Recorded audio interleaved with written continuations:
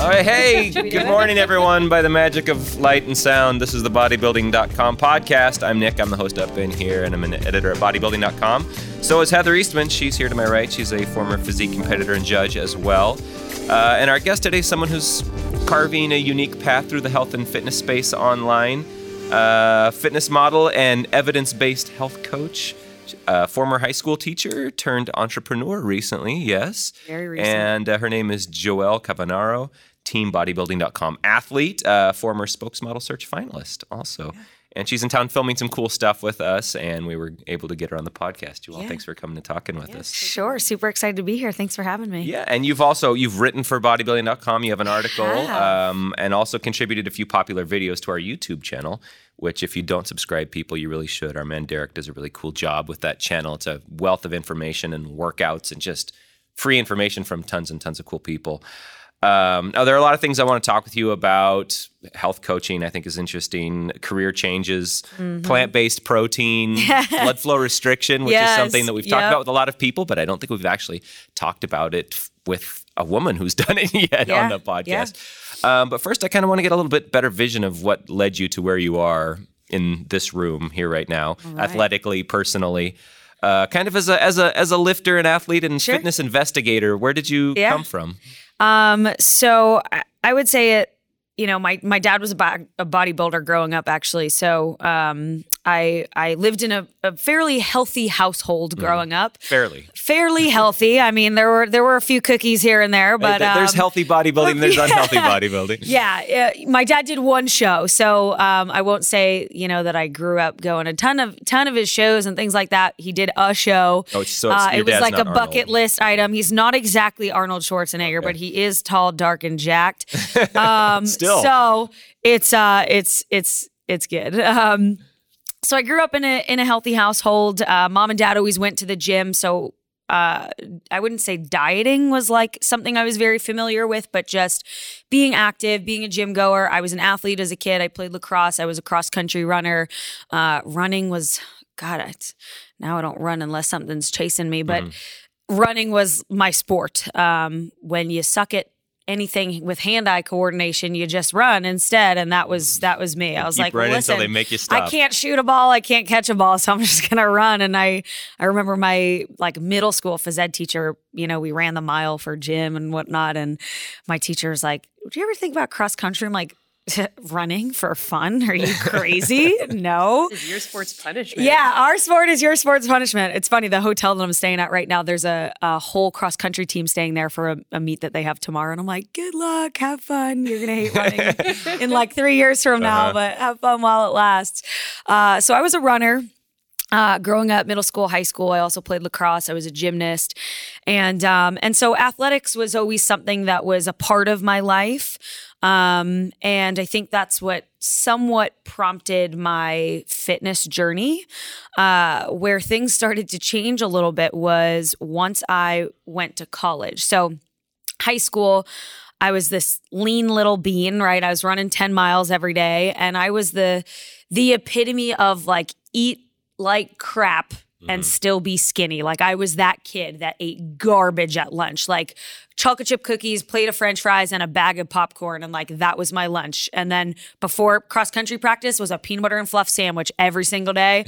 And I'd literally scarf it down and start running. There was no chewing. Wait an hour, let it digest. It was just when you're a kid, you're just eat, go, and go to town. And so I had awful eating habits as a kid, as a teen. And I remember my dad, he'd come home from work and he'd be like, Joelle, what'd you eat today? You'd practice, and mom would always cook dinner.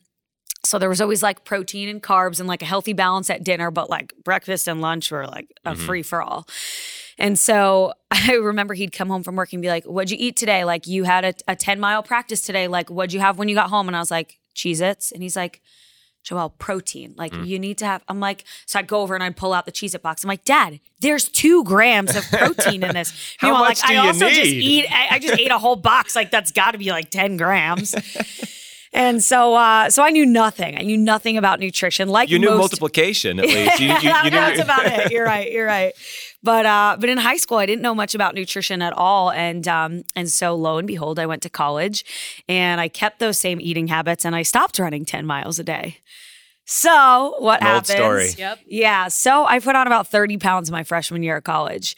And contrary to most people, it was not from drinking. It was really because dining halls. It was because all you can eat buffet, Right. At college dining hall, I can eat whatever I want. And I'm a kid that loves food and has always just stayed skinny because she burned everything off. And you're 18 years old. You don't think about like, oh, my caloric expenditure is not the same as it used to be. Like, I didn't know. I didn't even know what that meant back in the day. Freshman 30, huh? Yeah. So it was the freshman 30. I went to college weighing 98 pounds. And I came home that summer weighing 130, and I just remember my dad looking at me and he was like, "What happened?" and what's interesting is that I was still working out throughout that freshman year. Cardio was really all I knew because I was a runner, so it was very like I'd go on to the elliptical for an hour or I'd go bike for an hour, 3 or so days a week, and I still put on that much weight. So it was like, okay, something's not adding up here. Maybe I need to like look into this nutrition component because then, you see all those things like you can't outwork a bad diet, like you can't out exercise a bad diet, all those fun cliches. And lo and behold, it was kind of true. So I started looking a whole lot more into nutrition and, ordered a few books online. And that's when like Pinterest was really big. So I'd look at like workouts on Pinterest and recipes on Pinterest. And then the Instagram community started becoming a little bit bigger. And I discovered this like Instagram fitness community. And that was super cool. This was probably like 2011, 2012-ish. Okay, so fairly early in instant fitness. Yes. So Instagram. Like Instagram world, it was early. I mean, I had a BlackBerry my freshman year of college, but by the time we got to like my sophomore year, I had an iPhone, and then once you had an iPhone, you could get Instagram and all that jazz. So I started, quote unquote researching nutrition and on on Instagram and Pinterest. And 18-year-old research is like how to get abs, Googling like how to get abs, how to eat healthier in college, you're Googling things like that. And I'd be like, all like, oh yeah, I've done a ton of research on this. Meanwhile, like my, expert Google search was where I was getting my information from. And so I found all these people on Instagram that were, fitness community, and it was a lot smaller. In 2011, 2012, there were only so many people that like were the fitness people. Now, of course, it's a very, very saturated industry. But I went from one extreme to the next. And so I had gained this weight, and truly my intention was like, okay, I want to be healthier. My clothes aren't really fitting right. It never was like, oh my God, I hate my body. Right. It was like, hey, my jeans are really tight. Like I know I've probably put on some muscle and things like that, but I'm not used to being this size. And I was still, I would say, relatively small, but compared to what I was when you grow up being a high school cross country runner, like you're a little string bean. So I started looking into, how can I lose weight? And I started delving into my college weight room. And I found another girl that I was good friends with, that I was a health and PE major. And so luckily a lot of us were super into athletics and working out. And so there was a group of girls and I that would go to the gym and we'd weight lift together like, yeah, the boys aren't going to scare us out of here. And we were super confident about it. Like I don't feel like I was intimidated like a lot of people are by the gym. And I think that nutrition was just where I really began to struggle, like most people. And, when you start to read things on the internet, and I'm sure people still run into this, issue now. If you are wanting to get healthier, where do you start, right? That's the hardest part is like, well, people where do I still start by Googling those same terms. Right. It's incredible. And so when you're 18 and vulnerable and stupid and naive, you Google those things and it's like, well, don't eat carbs, don't eat fat, don't eat sugar, don't eat eggs. The cholesterol is bad for you. And so I just started eliminating food after food after food until there wasn't much left that I could actually eat from. I was afraid of fruit because of the sugar. I was afraid of carbs because they'd make me fat. And I was afraid of fat because I thought it would make me fat. And eggs, which I always knew to be healthy, like suddenly eggs are bad. And avocado has too much fat. And there's all these things that we know as health foods that I just became fearful of because I started to lose that weight. And I lost that 30 pounds and then some. And it became this never-ending battle of not knowing, I think, that once I lost the weight, okay, now you maintain. I think I looking back, I think I had such a hard time with, okay, I'm losing the weight and let's just keep this going. And no one told me like, no, once you lose the weight, like now we have to maintain and you're healthy and let's stay where you're at. Like no one taught me that. I'm in my dad probably knew that, but I was 4 hours away at a college in Pennsylvania. Right. Maybe still not ready to hear what your parents had to say. Right. And I'm away at college with a bunch of kids that are just getting shit-faced on weekends and getting McDonald's at 3 a.m. and like I'm there starving myself and chewing gum when I'm hungry because I'm so afraid to eat and gain the weight back that I had initially gained.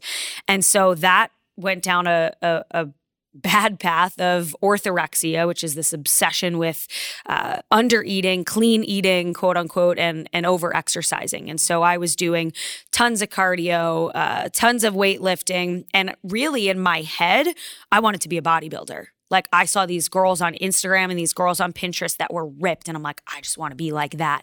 And so I truly was not trying to like get skinnier and skinnier and skinnier. I wanted to get stronger. I wanted to be jacked. Like that was my goal. Like I want to be ripped. I want to compete. And I was just getting leaner and leaner. But the leaner I got, the more I could see my muscles. So in my head, I'm like, oh, I'm getting like, look at my abs now. Like, look how ripped I'm getting. And I'm like 85 pounds at this point, probably.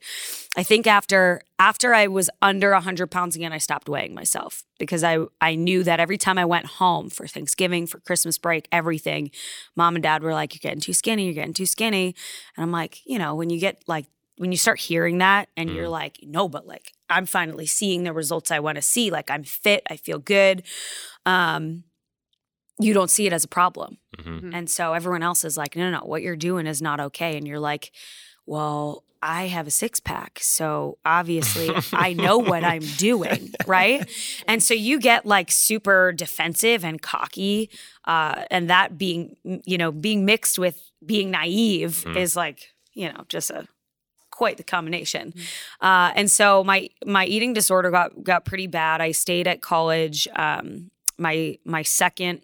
stayed away in Pennsylvania for 2 years, and then I ended up transferring home. And a lot of people ask, like, what do you think triggered your health and fitness journey into something that was so extreme and into this orthorexia? Because it never came from a place of like self-loathing or self-hate. It was never like, oh my God, I can't look in the mirror, I'm going to starve myself. It wasn't that conscious of a thought. It was like I truly thought that I was trying to be healthier, and it just spiraled into something that I was just too uneducated to know how to do it the right way.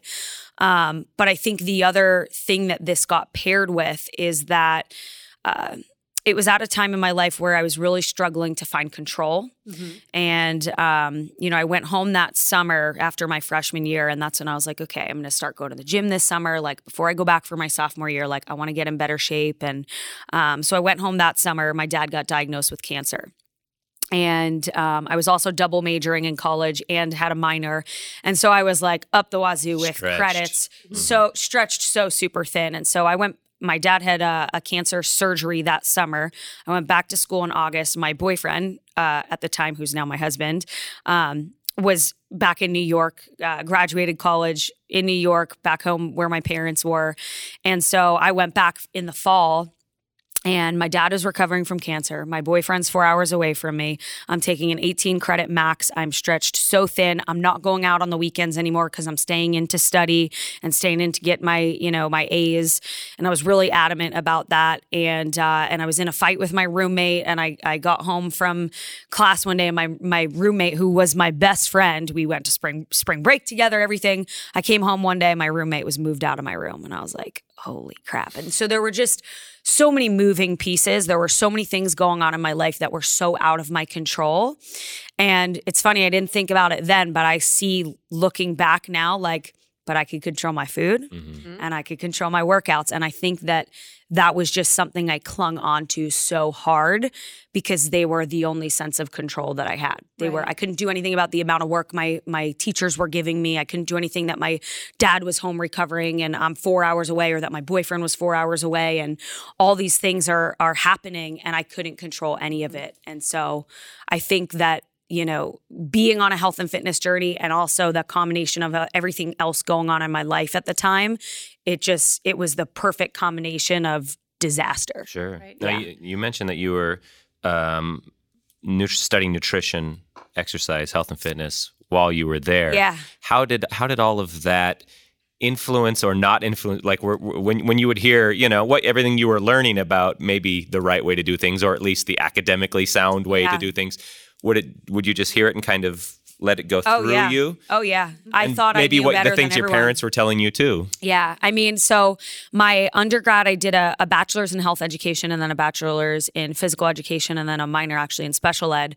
And so I did that my first 2 years. I transferred home back to a school on Long Island and then did my final 2 years there. And then I stayed and did a master's in exercise physiology. So that the eating disorder really ran, I would say, up until my master's degree. And then once I did my master's in ex phys, I was like, wow, I knew nothing. I've been doing it all wrong. Yeah, it was really like, you don't realize how much you didn't know until you start to learn more. And then you're like, oh, wow, okay. Yeah. Well, I want to talk a little bit about that because orthorexia is in my opinion, a relatively new eating disorder. Term, yeah. And so ortho comes from the term like to straighten or correct, like you think you're orthodontist with your teeth. Right. And it's an eating disorder in which you're trying to be so correct and so precise and like so fine-tuned, because all eating disorders to a certain extent have a degree of I want to control my food. And I believe that in the fitness and even more specifically in the bodybuilding community, this is a disorder that may kind of underlie a lot of those people that you see that are kind of so obsessed with weighing and measuring everything. So I'd like to kind of chat about, how you kind of saw this, finally kind of diagnosed, okay, this is what's going on, and how you address that now, being somewhat of a fitness personality and being on this platform where you have people looking up to you and wanting to do everything perfect. And how do you kind of, how did you make that transition out of trying to be so precise and so perfect? Yeah. And that was something that inspired me to, my own journey is what inspired me to want to be a health and fitness coach and kind of help other people, really to help prevent people from going down the path that I went on when they first start their health and fitness journey. So I would say the major turning point for me, because, like mom and dad and boyfriend are telling you like, this isn't healthy. And you're like, shut up. I know what I'm doing. Right.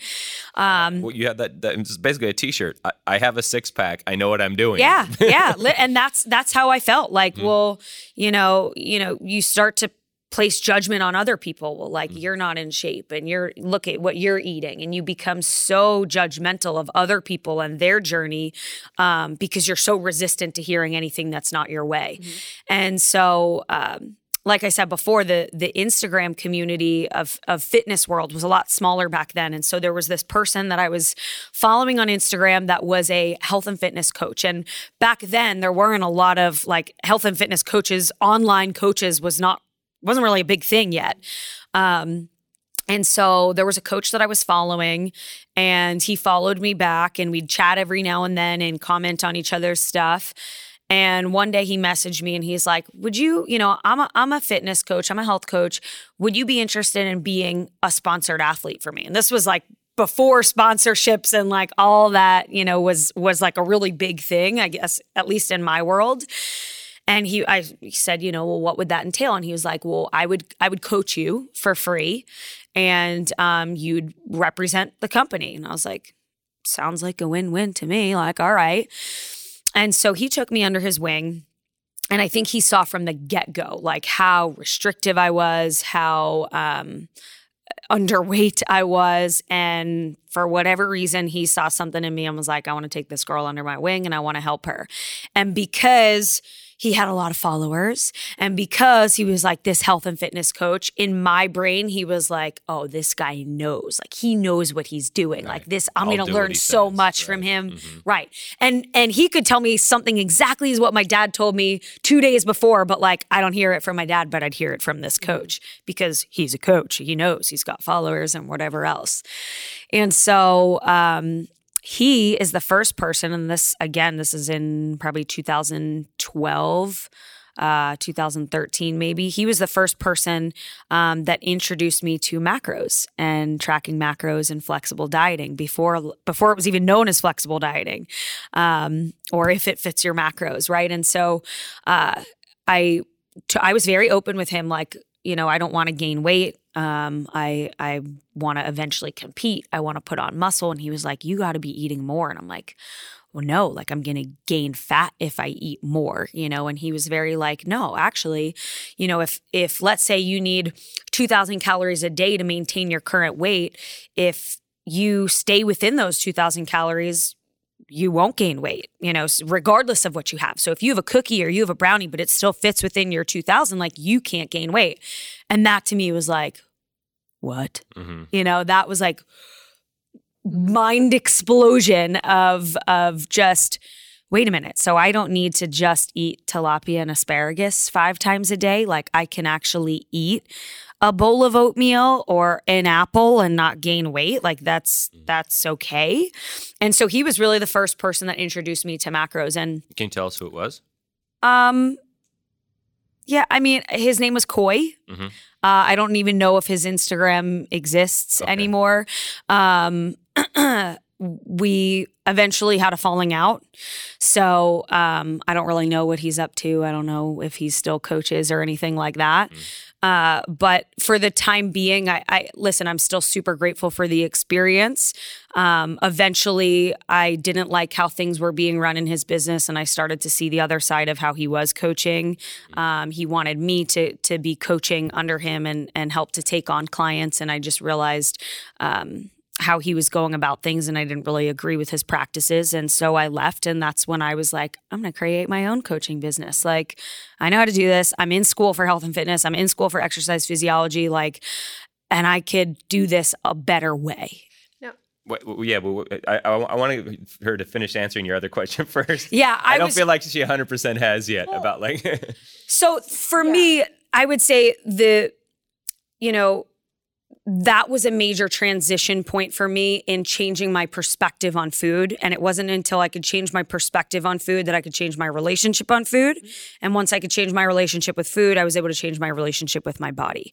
So I know that if you have an eating disorder, preaching macros is not necessarily the answer to that, because you do go from one obsession to a new obsession, right? And so what happens is like, okay, maybe the first obsession was this orthorexic way of this clean eating and over-exercising, and then that shifted to macros, but then you can become obsessed with those numbers and those macros. But in terms of just kind of overcoming the orthorexic nature, it was realizing that I could eat what I wanted in moderation. And of course, we still want to focus on nutrient density. But when I realized that like calories reigned supreme, it gave me a whole lot more leeway and like totally flipped my perspective on food. Right.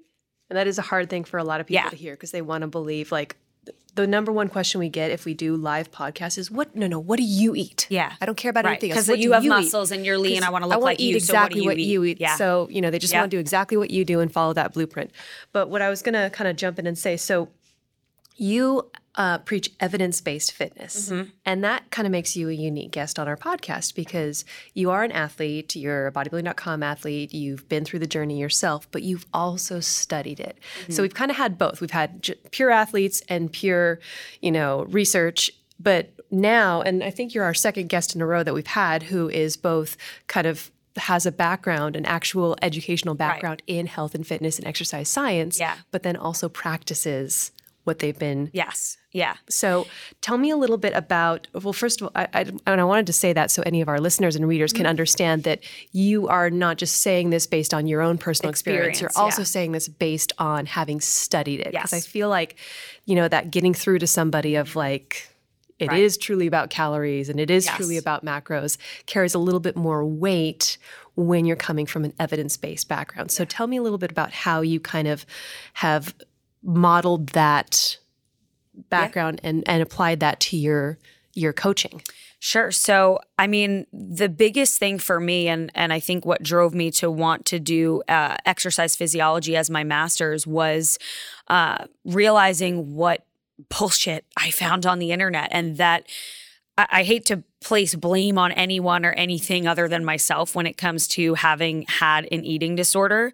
But I think about, when I look back, I think that I spiraled so badly because of all of the misinformation on the internet. And looking back, like, that breaks my heart, because here I was a kid just trying to get healthy, and I just found such garbage on the internet that I thought was gospel at the time. You know, you see an article and it's, I don't know, health.com. And so that article says don't eat eggs and don't eat carbs and don't eat sugar. And so I'm like, no, I researched it. Like, that must be what's right. And I saw that obviously that was not true, right? And those things did not reign supreme. And so when I started doing my master's in exercise science, or ex-phys, everything was research-based. Everything that you are studying is based on research. And if there's no research to back something, you know, be it foam rolling or rep ranges or rest periods, you know, if there was no research to back it, like, how we learned is like, you don't do it. You know, like, if there's no research saying something is valid and reliable, then it's not something we should be pushing to people. Right. And so that's kind of how I started going about my coaching. Like, listen, and I made a post on this about foam rolling recently, right? If foam rolling makes you feel good, great. There are a lot of people that anecdotally it works for. But if we look at the research, there's not actually research to show that it's, you know, fixing the tissue or, you know, myofascial release, like that it's actually doing something at a cellular level. There's no research to show that. Now, could that mean we just don't have enough studies on it? Sure. But if we're talking about what's evidence-based and what's not, I'm not going to sit here and talk about how foam rolling is gospel if there's no evidence to back that. Mm-hmm. And so that's kind of how I started to go about my coaching, is this very like no frill, no bullshit. I'm not here to, you know, teach you some overnight quick scheme, you know, quick fix. You didn't lose 20 pounds and, you know, you didn't gain 20 pounds overnight. You're not going to lose 20 pounds overnight. Let's do this the right way. And so that ex-phys background just really taught me to value research and value evidence. And that doesn't go to say that things, like I said, can't be anecdotally true. You know, sometimes we just don't have enough research on a certain topic, and that doesn't mean it doesn't work. But it just made me look for evidence on my own journey, in other people's journeys, because I value that. I value the science behind things. I want to know why I'm doing what I'm doing, or if I'm wasting my time, right? And so that was a big thing for me. You know, I have an hour every day to hit the gym. So before, you know, I just left my teaching job, but I'd go before school every day. And so 4:30 in the morning, I'm up. I have 1 hour to get my workout in. I want it to be efficient. I want it to be effective. So I'm going to look into tempo, and I'm going to look into rep ranges, and I'm going to look into cardio and types and intensity and frequency and duration, because I have that 1 hour and I want to make the best of it, you know? Well, I want to ask you a little bit about teaching, because I'm also wondering, you look back at this young you and you go, oh my God, what was I thinking? Yeah. Is that part of what drove you to become an educator? So I think I always wanted to be a teacher, quite honestly. I wanted to be a teacher even in high school.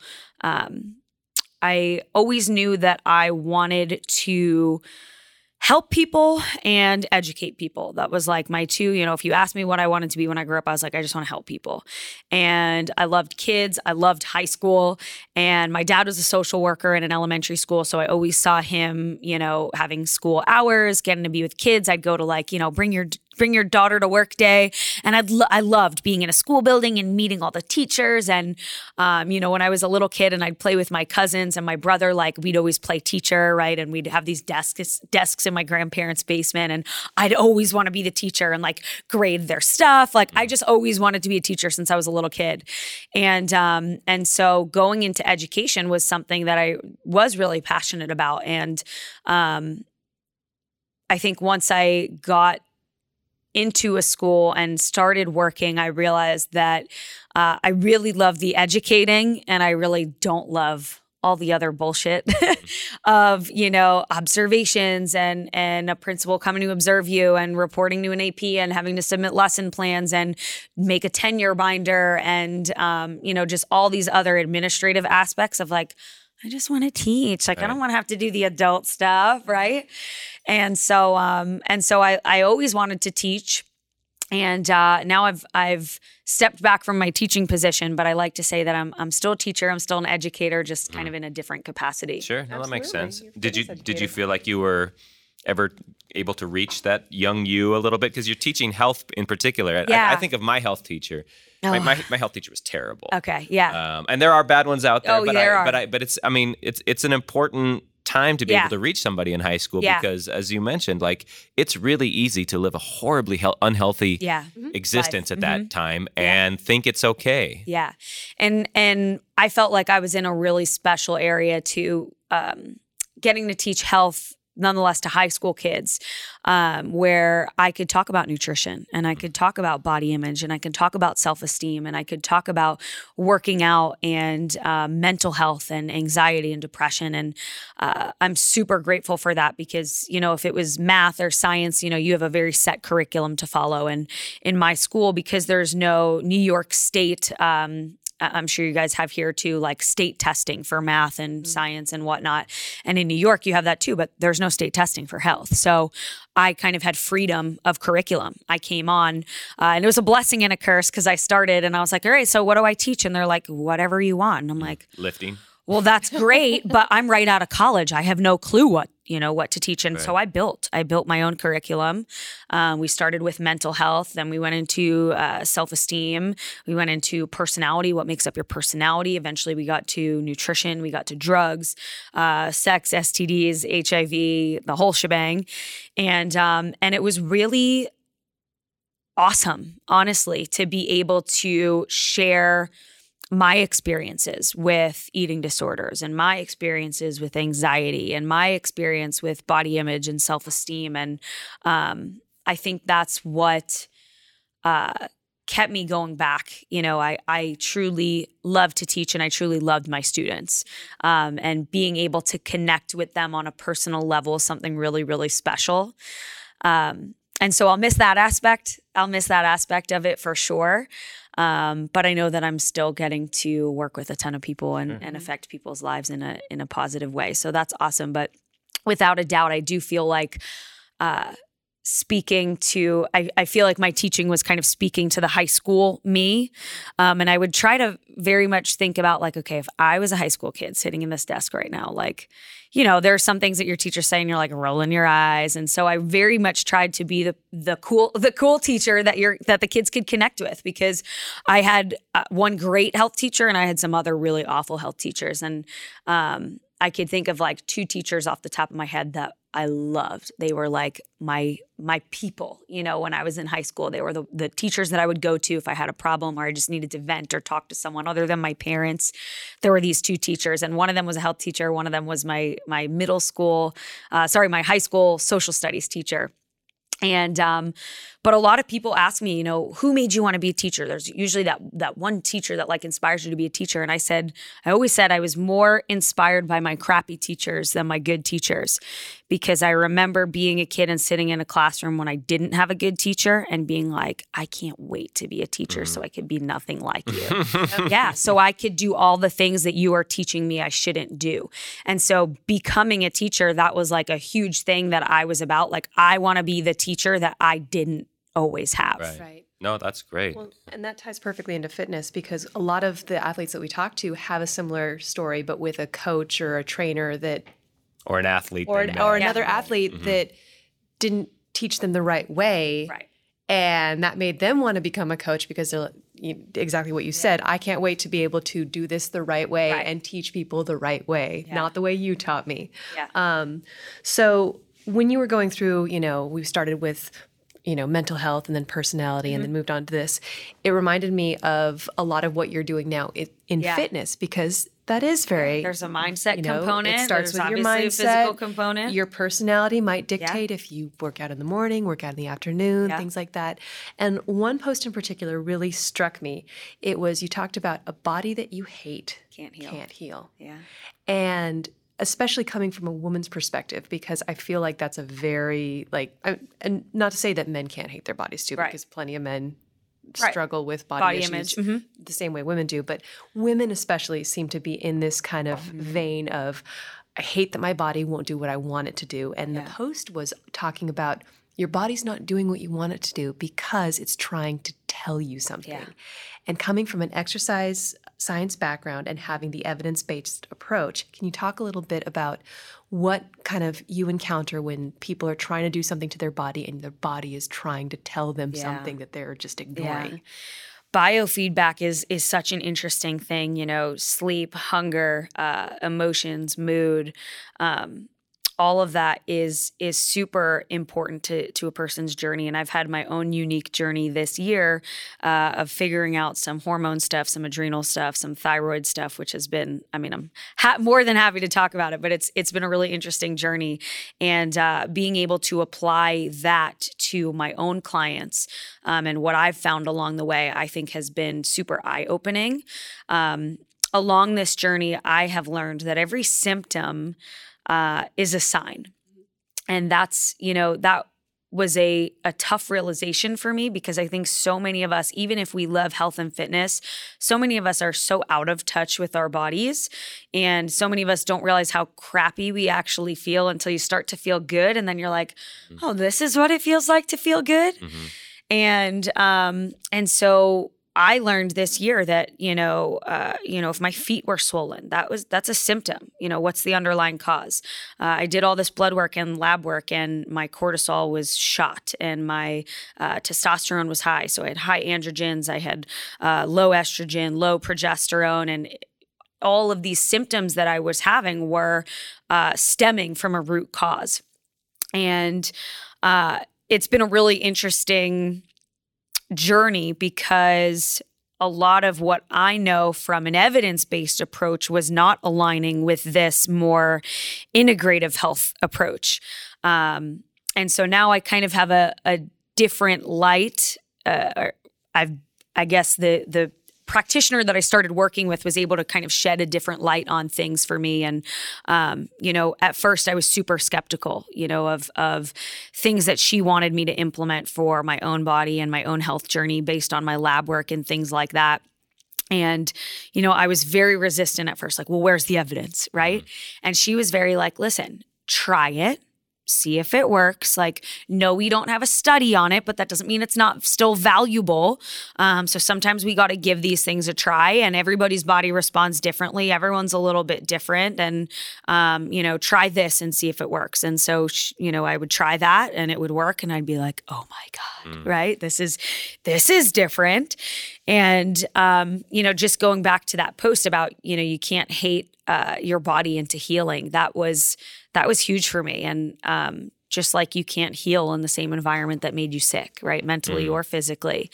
And it was just, I've been able to shift. It's taken years, but I've been able to shift my mindset from doing things out of a place of self-love instead of doing things out of a place of self-loathing or self-hate. And I think so many people have it backwards. So many people start their journey because they hate their bodies. And my notion is, I don't go to the gym because I hate my body. I go to the gym because I love my body and I want to honor it. I don't eat a salad for lunch because I hate my body and I'm trying to change it. I eat a salad for lunch because I want to nourish my body. I want to nourish my cells, and I want to give my body the nutrients that it needs and deserves. And so being able to shift things from a place of self-hate to self-love has been such a huge part of my healing journey. And so that's what I was talking about with that post of, you can't, a body that you hate can't heal, right? You got to start to work on things from the inside out. And that was a big shift that I had to make of, my body was not doing what I wanted it to do. I was gaining weight nonstop. I couldn't stop gaining weight no matter how much cardio I did, no matter how much I dieted or lowered my macros. I just still kept gaining because there was something going on underneath the surface. And until I started to dig deeper and get lab work done and hormone testing done and all of this stuff, and really until I stepped away from macros and stepped away from the gym a little bit and said, okay, what does my body need, right? I need to heal right now. And so being in the gym 6 days a week, not conducive to healing. Getting up at 4 a.m., not conducive to healing. Working out fasted, wasn't conducive to my healing. And so there were a lot of things that I kind of had to step back from this past year. I dropped my workouts from 6 days a week to 3 days a week. I started doing yoga once or twice a week. I had to step back from tracking macros for a little bit because I was like, I don't want my focus to just be aesthetics anymore. I want my aesthetics to be health. And lo and behold, the more I started focusing on my goal being health driven, the more my body started to respond. And I was like, I've had this all backwards, right? I've been wanting to just change body comp and disregard health.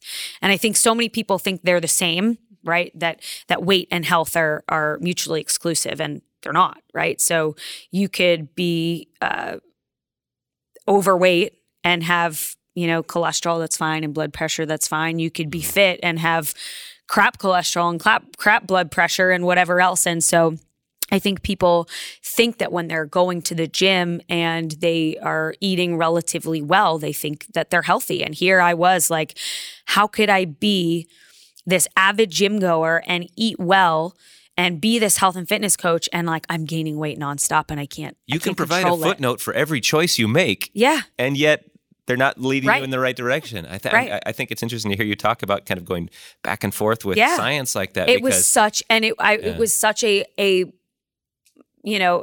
mind fuck, excuse me, but because it was so against anything that I had ever known of, macros and fitness and body composition and calories reign supreme. And here I am like dieting, and everything that I was doing was not working. But it's because what I had known worked for my body in one scenario. My body was in a totally different place. I had just come off hormonal birth control. My hormones were trying to regulate, and my body didn't know how to do those things that it used to know how to do without the exogenous hormones that I was giving it. And so when I pulled back from that and I came off birth control, my body went nuts. And it was like, okay. So I know health and fitness, and the gym and my cardio and my macros used to work for me, but like my body's obviously not in the same place. So something's got to give, and I got to be open to learning something new, even if it's not what I am used to. Right. And getting into hormones it's a much more mysterious area to start to conceptualize your behaviors and how your body responds to things. It's really easy when we're talking about things like rep ranges and calories. Yeah. This was a whole different ballgame. It's a whole different ballgame, and you can't really look to science the same way. Nope. You can't even necessarily look at your lab results and get clear answers the same way. Yeah. You said something very interesting there that I think can actually resonate with a lot of people, is that your body isn't always going to be in the same place. Yeah. So going back to your teenage years when you're eating crap, but you stayed slim because you're just burning it all off. And then all of a sudden, you turn 20 or 30 or 40 or 50. And it's, people, we hear that all the time. Well, this used to work. I just want my old body back. You're in a different body now. Yeah. I just want my body back from before I had kids. Well, okay, but now it's 10 years later and you have a different body and different hormone levels. And there's so much going on beneath the surface that I think people neglect. I went to a ton of doctors. I went to quite a few endocrinologists, reproductive specialists, OBGYNs, and people looked at my blood work and we're like, yeah, okay, you have PCOS, and okay, yep, you have high testosterone. Go on metformin, which is a diabetes medication. I'm like, I'm a 27-year-old kid with, that works out and eats healthy, and you just want to put me on diabetes medication? Like, that, it just seemed so weird to me. I was like, well, let's not just like treat the symptom. Let's find the underlying cause. And conventional medicine certainly has its time and place. I'm not going to sit here and bash conventional medicine, but it was just right. I was not interested in treating symptoms. I was interested in finding a root cause. And so I went to, this doctor was like, hey, go on this medication or, oh, you're not getting a cycle, go back on birth control. And I'm like, no. All of this is happening because I came off birth control. I don't want to go back on. I was on it. I was on the pill for 10 years. And so when I came off, it was because, hey, my husband and I are probably going to try and get pregnant, within the next 2 years or so. Let me make sure everything's good. And thank God I went off when I did, because if I had wanted to get pregnant right then and there, I'd be very disappointed because it wouldn't have happened.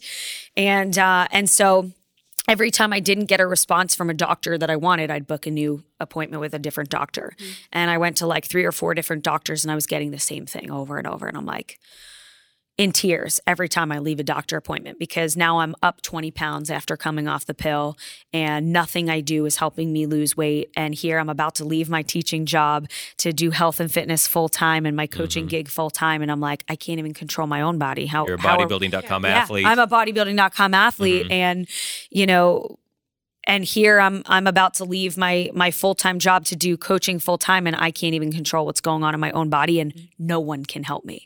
Everyone just either wants to put me back on the pill or put me on diabetes medication. Like, how is this not it was such a red flag to me. And it was so frustrating because I'm like, I want someone to help me find the underlying root cause. Like, why is my testosterone high? Why do I have insulin resistance? Why is my cortisol shot? Like, I need someone to help me dig deeper into this lab work. And beauty of Instagram, lo and behold, I was following 1 or 2 other girlfriends that were working with this integrative health practitioner online. And I reached out to her. I'm like, listen, I know you do a lot of like gut stuff and digestive stuff, but I have like hormone issues. Do you think you could help me? And she was like, oh, honey, you've come to the right place. Like your hormone issues are probably stemming from your gut issues. And she, called me out right away and was like, were you on birth control? Did you just come off birth control? I'm like, yes. How did you know? And she's like, oh, you're going to, step into my office. So she was like, do you have any blood work? Do you have a Dutch test? Do you have lab work? Send me all your recent lab work. Let's get on a consult call. So I booked a consult with her and I sent her all my lab work ahead of time. And I remember her emailing me back and being like, I'm so excited to get on a call with you. There's so much here we could dive into. And that alone was like tears to my eyes, because here I had rounds and rounds of lab work, and every endocrinologist and OBGYN that looked at it was like, yeah, it's PCOS, and no one looks any further. And I'm like, yeah, but PCOS, if you actually know like polycystic ovarian syndrome, if you actually know a little bit about that, it's defined by a set of symptoms. It's not actually like a disease. It's a characterization of symptoms. There's so many of those now that just people are like, oh, it's an answer, but it's just a collection of symptoms. It's a diagnosis, but it's a shit diagnosis because there's no cure because they're symptoms, and symptoms are not a diagnosis. Symptoms have an underlying cause. So again, it came down to like, well, let's find the underlying cause. Okay, we know it's PCOS, but like, why am I insulin resistant? Why are my androgens high and all of this? And so I got on a consult call with her, which I think was supposed to be like a 45-minute call. And we were on the call for almost 2 hours. And I was like, take my money, take it all. I love you already. You've already changed my life. And she was like, here's what we would do. Here's the next steps I would want to take with you. Think about it. Talk to your husband. Like, I know this is an investment. Take a day. And I literally got off the call with her. I called my husband at work. I'm like, I'm doing this. He's like, how much is it? I told him. He's like, it's a lot of money. I'm like, I don't care. Like, I'm desperate. I'm depressed at this point. My body image sucks. My leggings don't. You're like not doing well when your leggings don't fit. Like, screw the jeans and the dresses. Like, if my leggings don't fit, there's an issue. They're telling you something. It's right. Leggings are stretchy as hell. So if they're not fitting, like there's a problem. And I was so uncomfortable. I mean, quite honestly, she could have charged me triple and I probably would have paid it because I was just so desperate at that point. And this was the first person that was like, I can help you. Like we can do this. And so she was like, before we even start, like try implementing these 3 things. And like within a week, I felt so much better. And I was like, all right, this is free info that she's giving me. Like, imagine if I work with her, And so I love her. I highly recommend her. I've been working with her now since May. And my program with her has technically ended, but we're still in touch all the time. She's become like family to me. Her and I are working on a special project together to put out some info, some content for people that don't necessarily want to sign up for coaching, but want education on hormones and gut health and digestive health. And I swear, like, this woman saved my life because it was the first person that took my health as seriously as I was, and I couldn't find that from any other doctor that I went to. So I'm trying to figure out how you reconcile this with, your own health coaching as well. Like, people are coming to you with questions. Yeah. What sort of questions and problems do people come to you with, and what sort of a health coach are you turning out to be? It's interesting because I used to consider myself more like a macro coach, right? And now I very much feel like I don't fit that category as well anymore, because now I've realized how crucial our internal health is. And so I've implemented a lot of what I learned and have learned into my own coaching. And so, my clients, for instance, they have weekly check-ins with me. I don't want to just know, like, did you hit your macros and how did your workouts go? Their update forms are like, how was digestion this week? Did we have a bowel movement every day? How was sleep? How's sleep quality? How are stress levels? How is hunger? How is water intake? How is bloating? You're like, I want to know everything because I am there to dig deep with you if we need it. And so case in point, I had, recently had a client that she was talking about, I got my period this week. My PMS was worse than it's ever been. I had really bad cramps. I had really bad this. And I'm like, do you eat dairy? She's like, yeah, I eat a ton of dairy, yogurt every day, I have cheese all the time. And I'm like, do me a favor. If you're open to it, I want you to just try cutting out dairy. Try cutting it out for this month. And this doesn't go to say like we all need to cut out dairy and dairy is bad for us, but this is something that I've learned along the way was dairy can have some really bad, negative implications on menstrual health and period health and things like that. So I'm like, cut out dairy for this 1 month and see if your cycle's any different next month. She comes back to me the next month. She's like, I had no PMS. I got no cramps. My cycle was lighter. It was a little shorter. No breast tenderness. No this, no that. But is it worth losing the cheese? Right. But now she gets to choose that. But then right? now it's her choice. Right. And that's the beauty of it is like, listen, if you don't want to cut out dairy for the rest of your life, don't. Right. But I want to just show you that there is a whole lot of healing that can be done just from nutrition. Well, and based on your story, there's plenty of doctors out there that'll just give you a pill to fix it. Right. That'll give you some a pill people to are cover interested up in that. the symptoms. Yeah. And plenty of people out there want to. Yeah. So speaking to the people who maybe have heard here's a pill for this or, here's a magic pill and that's not good enough. I promise you there's another way. Yeah. Okay, there you go. Yeah, I promise you there is so much more to be done. What I would really, really urge people to do the biggest thing I could say is be an advocate for your own health, right? No one is going to value your health more than you. So if you feel like something is off and you are not getting the answers that you want, don't let someone convince you that you're fine. Don't let someone convince you that you could just take a pill and fix it because there are always underlying causes. The swelling, the fatigue, the poor recovery, like those are symptoms. The bloating, the water retention, these are signs. This is your body trying to tell you something. Every symptom that you have is your body trying to compensate for something else that is not working well.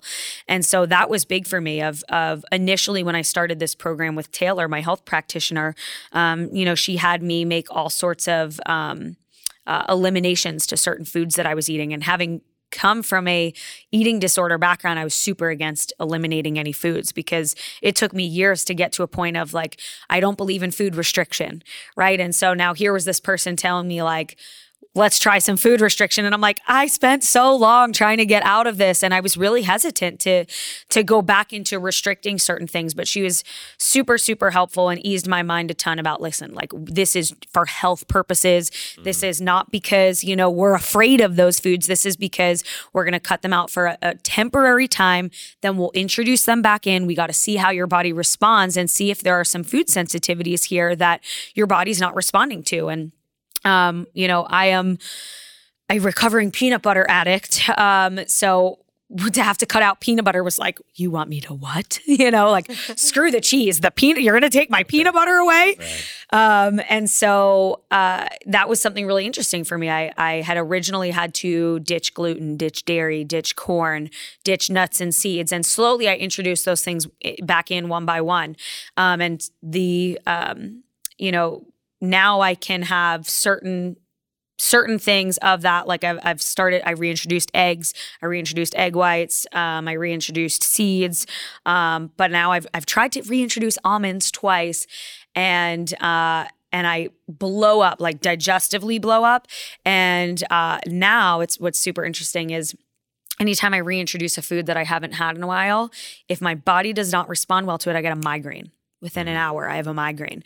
And so that was another really interesting thing to me, is that if you have a food sensitivities don't just present themselves as digestive upset.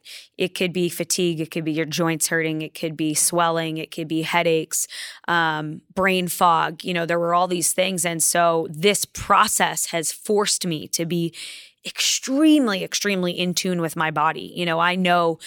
I know that day if something sat well with me or not, because I feel achy or I get a headache. And so I had some almond butter recently. A few weeks ago, I tried to reintroduce almond butter, and I got a migraine within an hour. And I'm like, nope, nuts are not doing it for me. Not yet. Not yet, at least. Right. So this whole thing has been a really, really interesting learning process, especially coming from this evidence-based background, right? Where I've been so pro-science, anti-bullshit for so long that now this was like, okay, well, I'm anti-bullshit, but some things just don't have evidence, or some things are just individual, right? You might be fine with dairy. I might not be fine with dairy, and dairy might not affect your periods, but dairy might affect my periods. And so everything is on a very individual basis. And I'm happy to share that with my clients, and getting feedback from them about how they're feeling. We tend to think that we're not very stressed beings. Like, oh, I'm not really that stressed at work. But when you kind of take stress inventory and you're like, well, I'm working out 5 days a week, that's a stress on the body. I'm in a caloric deficit, and ultimately being in a caloric deficit when you're dieting, it's controlled starvation, if you will. So that's a stress on the body. And the deadline that you have at work, that's a stress on the body. And maybe you're in a fight with your best friend, and that's a stress on the body. And you got a new puppy, and that's a stress. And when you stop and think about all these things that you're stressed about, and then you're like, well, why isn't my body responding to my weight loss? Like, maybe it's because we need to get stress, under control. And so if stress is out of whack, then sleep is out of whack. If sleep is out of whack, digestion's out of whack. If digestion is out of whack, hunger is out of whack. And I think what this has taught me so much is that everything is so interconnected. And so sharing this journey has brought a lot of new types of clients to me that see me on this health journey with my hormones and with my gut health. And I think my biggest issue now is like, yeah, I've learned a lot, but I also want to stay in my lane. I'm not going to pretend that I'm an integrative health practitioner now. I still easy to overstep. Oh yeah. Listen, I could go put in my Instagram profile hormone and gut expert, and I'm sure I'd get a ton of new clients. But just because I've experienced it, it doesn't make me an expert on it. Do I know a lot about it at this point? Yeah, but I'm sure I still have a ton to learn. And I know my body. That doesn't mean I necessarily know your body. And so still, when clients or prospective clients come to me with a major issue that they're having, if it's something that I don't think like, listen, I can shed some light on this, but like, I can't coach you through what my health practitioner coached me through, I refer out. I still very much am adamant about staying in my lane and staying within my scope of practice. I don't, I'll refer out if I need to. If someone has an eating disorder, I refer out.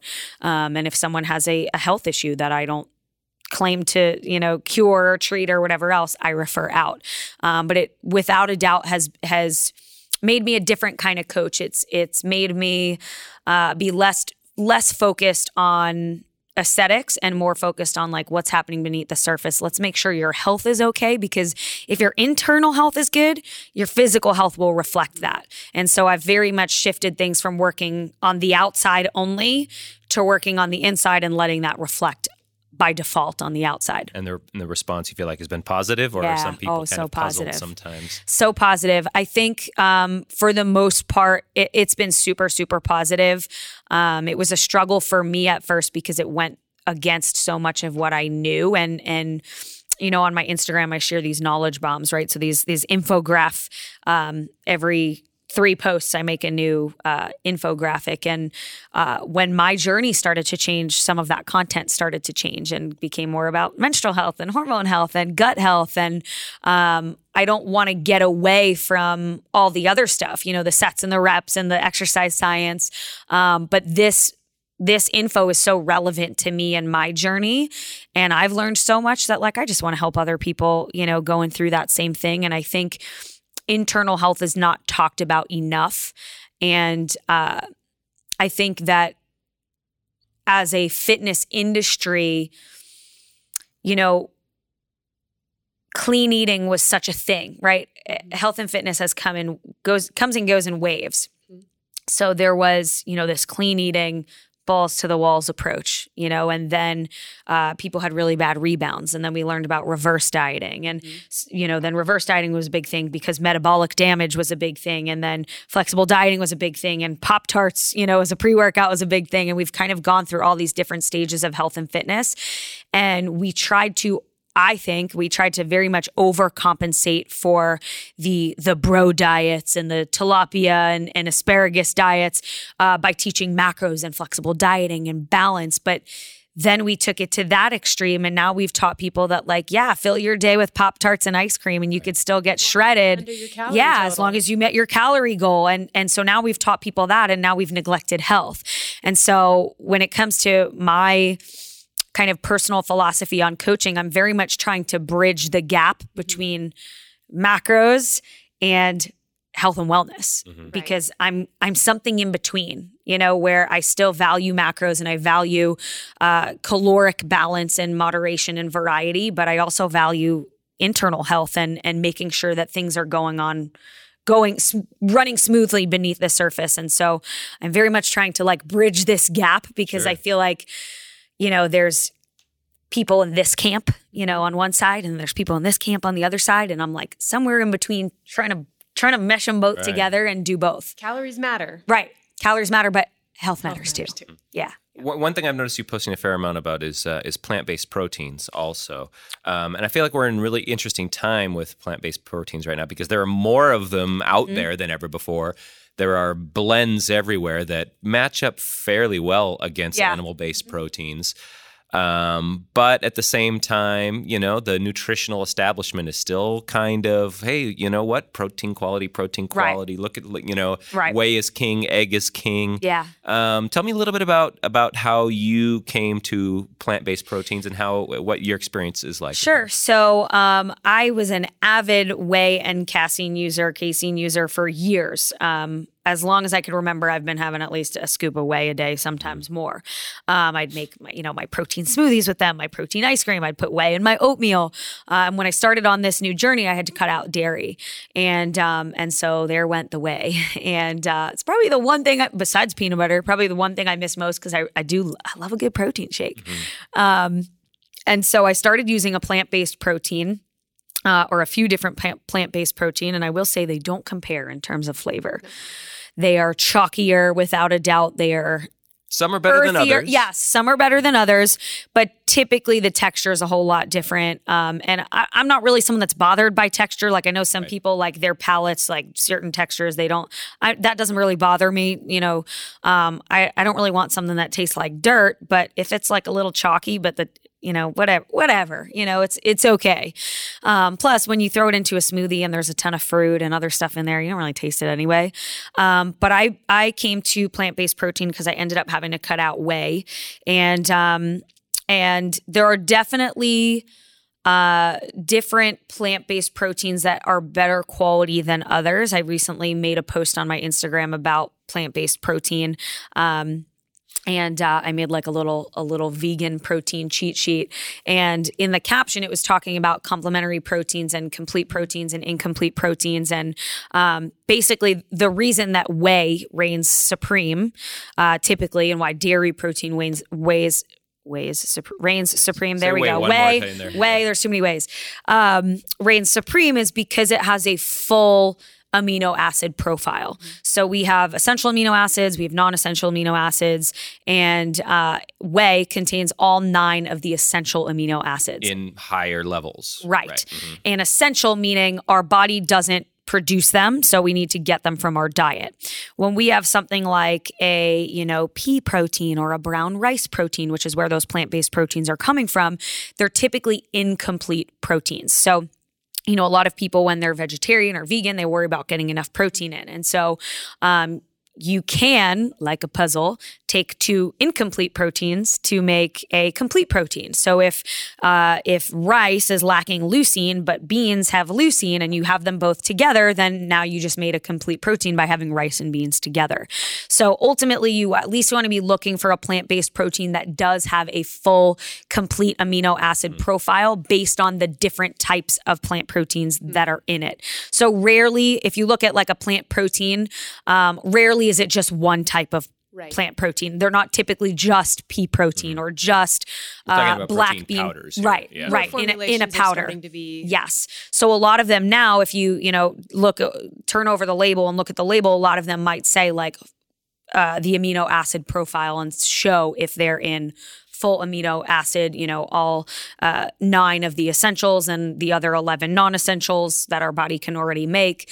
And so they definitely are different in terms of quality, but I would say for anyone that is looking for a plant-based protein, just look for one that has a complete, amino acid profile. And I think the bad rap that plant-based protein gets is you have to think a little bit more. Like the average person can just grab a whey protein off the shelf and they just know people don't want to be bothered. A complete protein. It's easy. Right. They don't have to add anything to it. They don't have to mess around with this whole incomplete, complete, complementary nonsense. But bottom line is, if you're getting a full amino acid profile, regardless of if it comes from whey or casein or egg or plant, you're still getting your full amino acid loads. So you're still getting what you need. So it's not that one's better than the other. It's just a matter of making sure you're getting everything. Right. And at the end of the day, I think still your total protein intake will matter most, So if my morning smoothie with my plant-based protein doesn't have all 9 essential amino acids, my next meal might, And so as long as I'm getting enough protein for my body, I'm not that worried about it. Yeah, and I feel like it's very easy for vegetarians to sort of get into that. Every meal must be A plus B equals C. Yes. And I feel like bodybuilding.com has published articles that have been guilty of that in the past. Like, if you are a vegetarian, make sure that you use this handy dandy chart to make every meal have X complete proteins. And then you make it too complicated for people, and people don't want to do it anymore. That said, if we're talking about taking a protein shake post-workout, I do think that there's an argument to be made. Like, you know what? If you're going to have one blast of protein at a specific That's the time. Make it post-workout. Make it a good one. Yeah. Fair enough. Okay. And I also want to talk to you about blood flow restriction because you did I did a live here on it. Yeah, go check on YouTube if you're listening. There are a couple videos out Last there time I was here. This, and it's a really interesting topic, and we've talked with a fair number of people on the podcast about it because it's very popular right now. But it's always struck me as interesting because it has such a clinical background. Yeah. It's surgical rehab, atrophied legs. That's where it comes from. Yeah. But now it's got this super hardcore bodybuilding sort of mystique right Norton now. For that. Right. Yep. Lane Norton and people like that, Jake Wilson, people like that, they're pushing it for hardcore bodybuilders. It hasn't, but to the just normal person in the gym, it hasn't really caught on yet. And I'm wondering why you decided to do that as your live. Yeah, so great question. When I did my master's in ex-phys, we had to do basically like a master's thesis, which was our own research project. And I was like, it's around the time, this was 2014 to 2015. And it was around that time that I found Lane Norton, and he was talking a lot about blood flow restriction, and I started looking into it. And I know that Lane is a very science-based guy, so I was like, all right, there's got to be something to this. Right. If Lane is talking about this, right. His science is solid. Let's, I want to dig into this. And so it wasn't something that we went over in my exercise science curriculum, and I was still so curious about it, and it wasn't something we covered. And so I wanted my research project to be on blood flow restriction. So my master's thesis research project was blood flow restriction in conjunction with post-activation potentiation on sprint performance. Nice. Yeah, say that. Wow. 3 times fast. So okay. So that's an interesting combo because post-activation potentiation is that's strength work. yes. That's And so PAP, post-activation potentiation, that would be the notion of, a sprinter taking a few high jumps, right? Doing some standing vertical jumps right there to kind of, quote unquote, power up the muscles, right? And to excite the cells in the nervous system and prepare the body for intense activity. And so me and a few of my other, I was a graduate assistant. And so we worked full-time as grad assistants while doing our grad student stuff. And so we, 6 a.m. to 6 p.m. we were working as grad assistants, and then 6 p.m. to 10 p.m. we had our grad classes. And so all of us were doing each other's studies and being subjects in each other's studies. And so there was another kid doing his on post-activation potentiation. He was a baseball player, so he wanted to see if doing certain power movements before throwing a baseball had any impact. So I'm like, what about if we combine that with blood flow restriction? Let's see if blood flow restriction, and we combine that with post-activation potentiation. Before or after? Before a sprint. Okay. So we wrapped blood pressure cuffs around people's legs, tightened them up, restricted blood flow, at the top of the thigh, had people do 5 big, star jumps, essentially. So pure power work with the bands on. Power work with the bands on, and then run their sprint. And then another day with the bands off. So the jumps with the bands on, take them off, sprint. I think it was a 40-yard. And then they'd come back for another day, and we would do the sprint without the blood flow restriction. They'd come back for another day, and we would do the jumps without the blood, do the post-activation potentiation, but without the blood pressure cuffs, causing restriction. And it was interesting. It was interesting to see. We didn't see a significant difference. If we know, research-based, everything is based on is P less than 0.05, right? Is there statistical significance? And there was no statistical significant difference. But I think there was a lot, looking back, I think we could have done it a little bit differently to make sure that it was done better and more accurately. And now I would love to do that same study, but without post-activation potentiation, because I feel like I didn't get a real feel for if there was a statistical difference, well, was it because of the PAP or was it because of the BFR? Right. Yeah, because they're almost different mechanisms, right? So we were kind of trying to neurological combine more. The other one is way metabolic. Right. Variables, but so the post-activation is very neurological and neuromuscular. And the blood flow restriction is definitely more metabolic. So, but you've stuck with at least one of those. Yes. You're all right. So you're gonna be an blood flow ambassador restriction. for BFR. Yeah, blood flow restriction. I did a lot of research on, to even present my study, to my professors and to get it approved. You had to know your stuff, and so I did a ton of research on blood flow restriction, and I don't see it as much lately. I haven't seen much of it flowing around. I think that people are still very hesitant to do it because you can do it wrong and you could cause more harm than good if you're restricting too much, right? We don't want to restrict arterial flow. We want to restrict venous flow so that blood is pooling in the muscle, but we don't want to restrict blood getting to the muscle. That would be very bad. And so I think the average person in the gym is kind of just too afraid to do it. But you do see, more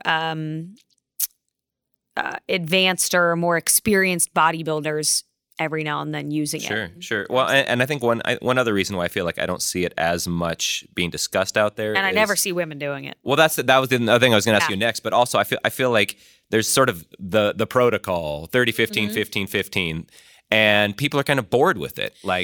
And I've talked with different people about, there are myriad different ways you could program it, but the research, Lane Norton, everyone else, they're sort of initially just, okay, here's what the research says. And so people think well, I've done it for a while. Okay. And now I'm done with that. But no, I wanted to ask you specifically, what do you think it offers to women, and to women who maybe aren't hardcore physique competitors? Yeah. I would say it's is there a major difference? I would say for the average gym goer who's just trying to like go in and be fit and like, lift look some okay. weights and look okay and feel healthy, it's probably not something that they need to do. I think it appealed to me more because it was something that was different. And when you're bored of your workouts, it's another kind of technique that you could start to implement. And for me, it was also a time thing. And that is a great advantage. Yeah. For sure. It was like, hey, if I could get, fatigue my muscle that much quicker and I'm on a time crunch in the gym, that appealed to me because I was like, hey, I could do this like these 4 sets and bang them out back to back with very little rest and get a sick pump and have a great effect on the muscle. And it took me half the time as my regular 4 sets. That was appealing to me. So it is a time saver. And the science says like not only muscle gains, there's strength gains, there's muscle quality gains. Like there's definite positives in there. Yeah, there's more growth, more growth hormone, more testosterone. Metabolically, it's something that helps. And ultimately, when we want a muscle to grow or we want a muscle to get stronger, we need to force it. We need to force it to grow and to adapt. And so, it's, yes, the workout makes us stronger, but it's really the recovery from that workout. That's the most crucial part of a muscle getting stronger or getting bigger. And so if I can, the other thing that really appealed to me was that I could use less weight and still get the same effects of an exercise. And for someone that was up at 4 a.m. going to the gym every day, my recovery was not all that good. And I was achy, my elbows hurt every now and then, my ankles, my knees hurt every now and then.